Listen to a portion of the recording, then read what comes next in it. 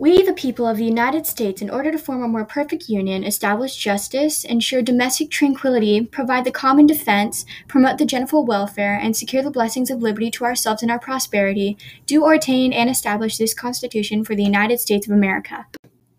In the year 1787, people from the 13 colonies decided to take away the Articles of Confederation and renew its issues, but they also had other reasons for this occurrence as well. In the beginning, it clarifies that they wanted to make a more perfect union and establish justice, hence meaning that they would want to run the states better than they did before. As well for establishing justice, all violence or illegal crimes would be accounted on, but they also wanted to separate their ways from Britain and how King George ruled over them.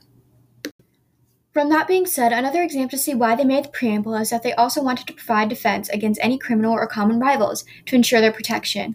Along with that being said, the people also talked about the blessings of liberty to themselves and their prosperity, meaning that they wanted to have freedom from themselves and the generations after.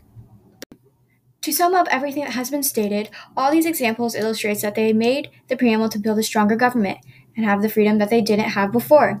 They also hope to create a much more strong and well-established government in the long term.